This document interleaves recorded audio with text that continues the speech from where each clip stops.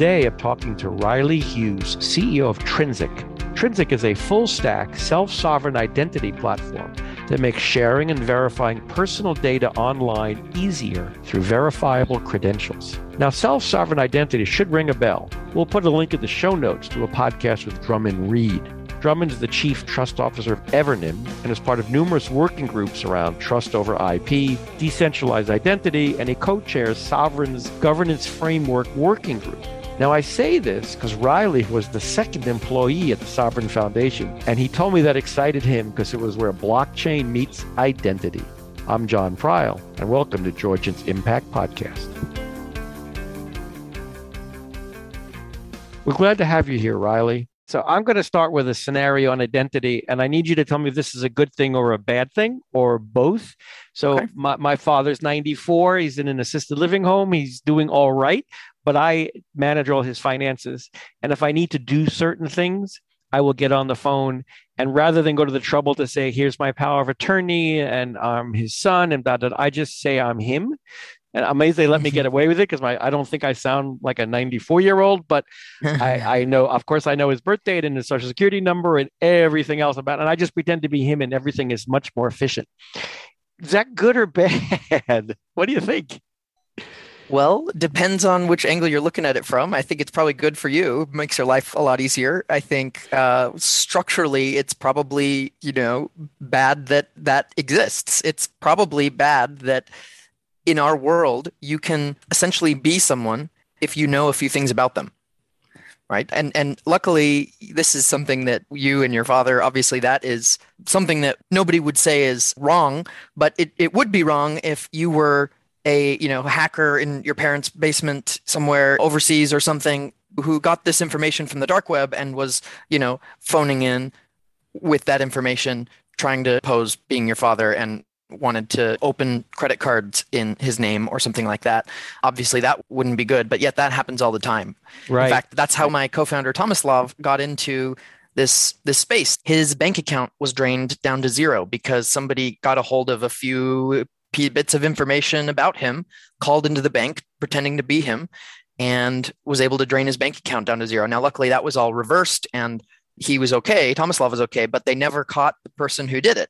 And surely that person has done that same thing to scores of other people over the years. And unfortunately, that's the world we live in. So overall, I would say structurally, that's probably not ideal.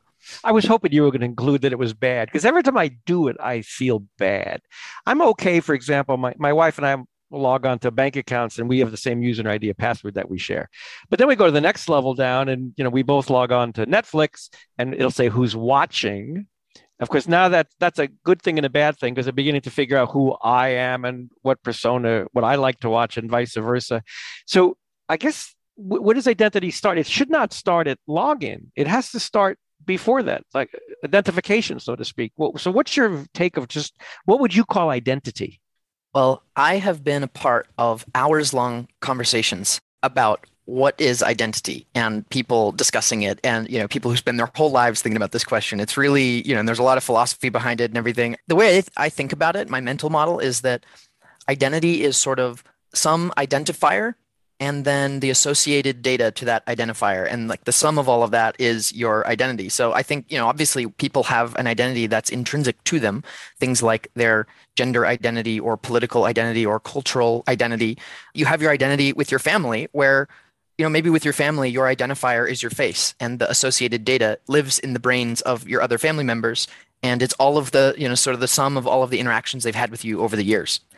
And, that is your identity in your family. But externally, right, when you walk into your bank, they don't have all of that, years and thousands of data points of data about you to trust you. So how do they proxy that? They use some extrinsic identifier or credential like a driver's license or something like that to try to sort of bootstrap that same trust with you. Or sadly, my debit card and a PIN code is about all it takes at the bank. Right. I guess they look at my name and they say, please put your card in the slot, put your PIN code in, and then we'll continue to deal with you. Kind of iffy. Yeah. And in that case, the debit card is the identifier. And if you can prove ownership of that identifier with something like, a PIN, supposedly only you can do that. And, there should be a lot of fraud a lot less fraud if truly only you could prove that. Your Trinsic homepage says that you are the proof of anything platform. What do you mean? I think, when you try to boil down what is the problem with identity online today, the problem is that you can't prove anything about yourself online, right? And in person, I can sort of go about my life and easily pull out a driver's license or something like that to prove who I am and get access to the things I need. But digitally, there's really no analogous to that. There's no version of me pulling out my driver's license and instantly, having a trustworthy kind of relationship with some party. Like, for example, there's no way for me to prove that I am actually over 21 or that my legal name is actually Riley Hughes or anything else, right? As a business, they need to hire some third-party data aggregator or verifier or whatever in order to check whether those things are true about me. And so the proof of anything platform is meant to invoke this notion. So we're a developer tools company, right? And so we're trying to get developers thinking about all the possibilities that are out there and the things that they could build here. We have people, customers building things from COVID vaccine passport wallets to products for businesses to products for rural smallholder farmers in Africa. And it's like the opportunities are really, really broad. And that's why we have that broad characterization on the website. Nice. I like that. And I can guarantee before this interview's done, we'll talk a little bit about medical and that type of anything that people need to prove as well. But before I get there, I guess I'm asking for maybe a verbal, high-level architecture that there's a person, there's an identity, there's a verifier. What are the piece parts that a developer needs to think about when they're trying to do the right thing to ensure the right person is presenting the right information about themselves? Any developer is going to be like who's building an identity product has a stack of identity solutions, right? Like they may have a directory service that they're using. They'll probably have an authentication layer. They'll probably have, if they're a big enterprise, they'll have authorization and governance and other kind of policies related to access controls. And they may also have, depending on the use case, they may have physical access control things like physical keys or key cards or things like that. If it's digital, they may have identity proofing technologies or data that they bring in from other sources. And so there's sort of a whole stack of things that a developer needs to think about depending on what they're building. If you want to make sure that somebody is, it's the right person sharing the right thing, that's kind of where we're focused as a company, an area where it's a little underserved today with the sort of historical and existing solutions on the market. And the solution to that is an identity wallet. And so we are really an identity wallet SDK. And as a developer, you can embed our identity wallet alongside your existing authentication and existing identity proofing solutions and whatever. And you can tie the data that lives in the wallet to things like the identifiers in your directory and the identity proofing that you've done according to your trust requirements, right? So if you're a big bank or something, you will probably have higher requirements for identity proofing and binding the wallet to the identity proofing that you've done than you will if you are working with immigrant farm workers in the US or something like that, right? Or if I'm walking to a bar and I need to say I'm 21, they don't need to know my name. Is there a way that I can flash somehow digitally show my identity wallet and they get all they need to know, which is this guy's older than 21? Yeah, so that's called a zero knowledge proof, and selective disclosure is another sort of name for that. But really, it allows you to share just what is needed for an interaction to establish the kind of trust that you need and nothing more. And I like to give the example that obviously it would be inappropriate it is inappropriate that every bar that you go to, you're sharing your full name, you're sharing your address, your height and your weight, and your driver's license number, and all these sensitive things, when really you just need to prove that you're old enough to get in. And wouldn't it be great if not only with bars, that's an easy example to allude to, but there are all sorts of examples across our lives where we are oversharing information because we have to. There's no other solution to that right now. So would it be initiated by me where I go to a bar, I open up my app, my identity wallet and say, send my age? Or do I just say, here's my identity, and then the back end, the person behind the bar says, give me his age? Does that matter? Is there a nuance there that I would think I'd want to go, here's my age. I would want to aggressively declare what I want to share, I guess is the key. In the scope of Trinsic and what we offer, obviously we are a developer tool company, right? So as a developer, you could build all of the above experiences if you wanted to. What we see being most successful is something akin to like an Apple Pay kind of experience, where you sort of walk up, tap your phone, scan a QR code, whatever, and you have a little pop-up that says, the bar is requesting to know whether you're over 21. Yeah. And you just hit, yep, that's what I was wanting to do. And away you go. I like it, because then I don't take the action. And if the bar wanted more information, they want your birthday. No, I don't need to get a free drink on my birthday. I will say no to birthdays. You just need to know I'm 21. That's very cool. And the verification then happens where? Because obviously the bar, it has to go to does it go to Trinsic to determine that, to do the math, do the calculation on my age? Everything we're talking about here is built on open standards. And so the bar could pick up some open source code and use that. They could use a vendor like Trinsic. They could use a product developer like one of our customers, which is actually what is most likely, right? The bar is probably not planning on hiring an engineering team to pick up open source code and like run their own cloud platform there. So likely they're going to use some product from someone who's sold it to them.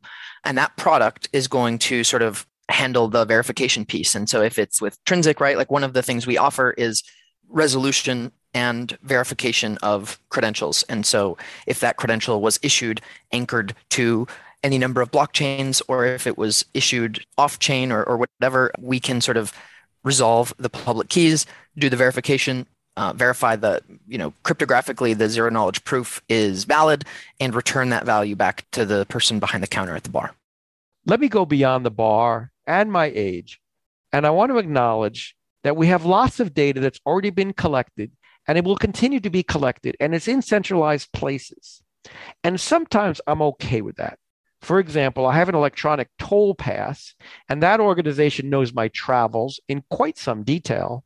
But my assumption is, as long as they don't share that data with, I don't know, Facebook or Google, maybe I'm okay with it. What's your take? You want those assurances, right? You want to know that the data is siloed and that it won't be hacked. The problem with a single centralized provider is I don't think you can get either of those assurances. Oh. They could come out and say, we're not going to share your data, but then it turns out, we just got something leaked, and it turns out the thing they said isn't reality, right? And that's always a possibility, and there's no way to know whether, you have to just trust them, I guess. And when there are all sorts of companies where public statements don't maybe match the internal realities. So you're taking me down the path from centralization to decentralization. So let's talk about decentralization identity and what that means for people. Yeah, decentralized identity is really this concept that the way we do identity in the real world can be mapped to the digital world. Like in the real world, I have a wallet. I have cards and credentials and attestations inside that wallet. And as I go about my life, I pull things out of the wallet as needed to, live my life. And it generally works okay. I mean, obviously there are issues with people forging driver's licenses and things like that. But overall, the model, the pattern, it works relatively well. And so the decentralized identity movement, or it's often called self-sovereign identity, is this notion that as a person, you can have a digital wallet and you can put same thing, right? Cards, credentials, attestations, whatever, inside that digital wallet. And as you go about your digital life, you can use those to access the things that you need. Like I mentioned, there's product builders have a stack or a suite of identity tools that they can bring to bear. And if they needed to bring some of those other tools into the picture, they still could. But at least as a user, you hold your data instead of it being held on a tech company's servers that could be hacked. And you only share what you need to. So let me just talk about some service, and it's enabling self-sovereign identity already. And I've got my digital wallet in my hand or on my phone, and perhaps I'm using Face ID. And there are many ways that I can actually prove this is really me. And by the way, this is what I choose to share with this service. It could be the IRS, for example. Once I'm in, boy, do they have gobs of information about me. Now, in all cases, I do whatever needs to be done to authenticate myself, however many layers they might want.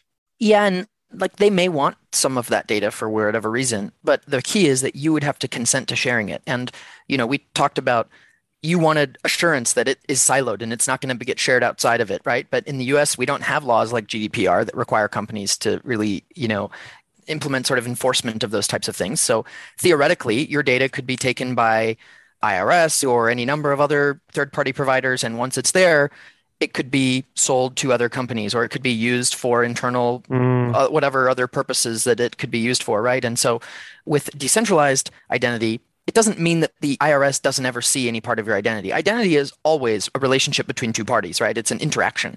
And so you're going to be sharing something with the IRS, but maybe what you share is proof that this biometric is linked to the driver's license that you also own, instead of here is all of my biometric data, here is all of my driver's license data, here is everything, here are the keys to the kingdom, so to speak, right? Very different. Yeah. So I pulled an example up, a Trinsic example, which I think it was simple, and I just wanted to talk through it with you. It was using Eventbrite in Trinsic. So a new attendee registers, they go to Eventbrite, they register. Next step is credentialing via Trinsic. So Trinsic does the credentialing. And then the next three steps appear to be quite normal in terms of what I would expect. I didn't know about, as a new user, would not have known about credentialing in Trinsic. Then it says I create a webinar registration and I send you an email. So I really like that idea. My question to you is, Eventbrite has a relationship, hopefully a trusted relationship with their registrants. They get the emails, right? Trinsic doesn't get the emails. They're using Trinsic as a toolkit, and they will be given my email from me or from you. I'm just curious, again, how we're sharing information. I'm really learning this process of how I'm giving things up to somebody. If you remember for a moment that Trinsic is simply a developer tool, right? An API. Mm-hmm. You could imagine an event producer who wants to do the, ticketing or whatever via Eventbrite, but maybe there are other related events, or there are other sort of use cases for this event credential. And so what they could do is they still want to use Eventbrite to collect registrants, collect the fees, whatever else. But then they could give an event credential to the user in the form of a verifiable credential in a digital wallet. And when that happens, the user can then use that for whatever they want. Just like if I have, a ticket that I get from a paper ticket, maybe I take that down to the local Starbucks and they have a 10% discount for anyone who's attended that conference, right? Or maybe there's, maybe I can use that it's like a ski pass or something, and I can use it at other related mountains or something like that, right? Even if those other related mountains have different databases and different systems and different architectures and cloud systems and whatever, when the user has the credential in their hands, they can take it anywhere that it's accepted and for any reason. And it's really a new kind of enabler, right? It can enable new use cases that really don't exist today. Like I'm never taking my ski pass and using it at the movie theater, for example, because it's not something that's really doable today. But using decentralized identity, you could imagine all kinds of new use cases that don't exist today could emerge because of that level of interoperability. Yeah, I love that you're using the word credentialing, because I was thinking of credentialing. I take a course, I get certified as a programmer of XYZ, and now I have a credential that's been issued by an authorized educational institution, and I carry that credential around with me, and I can do things with that credential. I can show it to my potential employer. I could show that validation of a ski pass to a store and get a potential discount without having to pass a card around. And so credentialing really is the anchoring in some relevant piece of information about me. And we're going back to the original question, proof of anything. We could put whatever we want into that wallet, whatever makes sense. And you're right, the opportunities seem quite endless, which is pretty exciting. Yeah. And I really like to think about it in terms of, if you kind of think back 20 years ago or something, where the internet really democratized publishing, right? Or writing. So anybody could be a publisher and write on a blog and get an audience. And then fast forward 10 years from then, and we have crypto, and it democratized finance, where anybody can hold value. You don't need to be sort of in a banking system or something like that. Technology has this trend toward democratizing things that once had gatekeepers in front of it. And I think what the proof of anything thing, if you kind of take it to the logical end state, what it means is that we won't need the quote unquote gatekeeper of a driver's license to exist and go about our lives, because the only reason driver's licenses are an identity document that anybody cares. I mean, it's meant to prove that you passed a driver's test when you were a teenager, for goodness sake. And why are we using this to open bank accounts? Well, it's because it's something like people trust that the DMV did a good job vetting you, before they gave you this card. And really, that's it. It's just because people trust the DMV's processes. And because nobody else has transparent processes, because nobody knows whether the ski resort did any vetting on me. They don't know what the university's vetting was on me. They don't know what my church's vetting was done on me or whatever. Like, none of this is transparent. So they couldn't accept any of those other kinds of credentials. They only can accept driver's license or passport or whatever, because they trust the process behind the issuance of those documents. But as soon as we can decentralize this, there's additional transparency into both the process through which these things are issued, as well as the sort of cryptography and the technical trust can be there, so that eventually, this is a little longer term, but instead of needing a driver's license to exist, if I could just take all of my information from the reputation that I've built up over, on Uber, and the, credentials that I have from a few different, places in my community where I've served, and whatever else, right? I can sort of take all these different facets of my identity and create a single proof without sharing maybe any of this sensitive information, but I can prove that I'm a legit person who has this identity that's been built up over years. And that can sort of disrupt or democratize the current model of identity, which is just bound in government paper documents. And government in those processes. I love that we got to this point of trust. And it's funny, you mentioned driver's license and passports, which may be a little more rigorous in getting a passport. And then you go to the next level and you want to get your global entry, and you become part of a trusted traveler program. And there's the T word, which is kind of neat. So what do you see then as a kind of a digital trust ecosystem?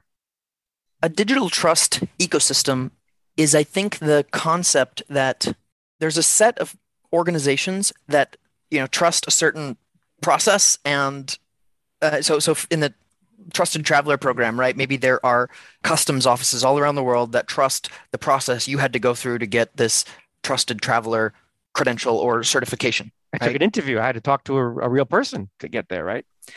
And you could imagine digital trust ecosystems or trust ecosystems for all kinds of other things. Visa is a trust ecosystem, right? There are merchants that are willing to accept cards that are issued by banks. And it's sort of the way that trust works in the real world.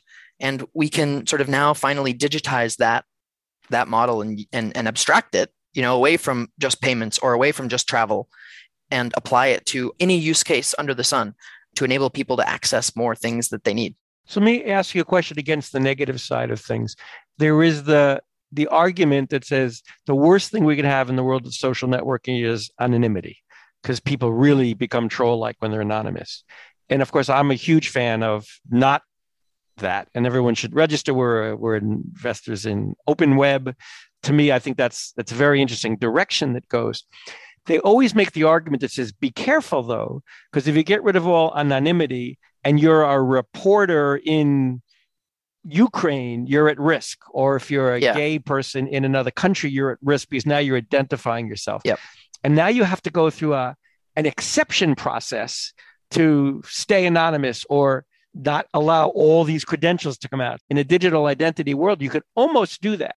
You need the ability to create different identifiers for different contexts. So if you reuse the same email everywhere, if I reuse my email with my local Target and with my bank, then Target and my bank can go behind my back and say, hey, this email did this with me here, and this email did this with me here. And therefore, maybe my bank can say, oh, we see they've been shopping at Walmart and they bought all this stuff, and they can share that with Target, and Target can use it to target me or something like that, right? And so conceptually, you need the ability to be able to have different identifiers for all of your relationships. Every relationship should have a different identifier so that nobody can correlate me behind my back unless I share correlatable information, like I choose to consent to sharing my email or something like that. So you do need, in my opinion, anonymity in terms of the identifier that is used.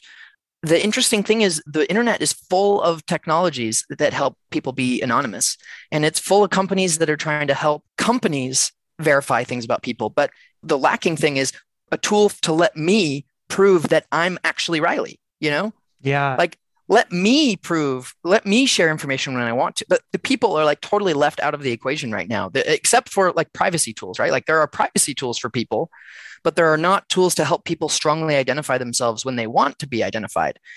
Identity is really complex, and there's no one size fits all thing, right? So I think that's why the key is every relationship, every domain needs a different identifier. And then the data that you choose to share, needs to be consented to, and there needs to be good sort of governance. And we also, I think, need regulation to control kind of like once I share my information with Target, preventing Target from going and then, selling that elsewhere and kind of polluting or correlating me behind my back or whatever. That's great. So let's talk hot trends. Just tell me a little bit about how you see identity evolving in Web3 and perhaps even the metaverse.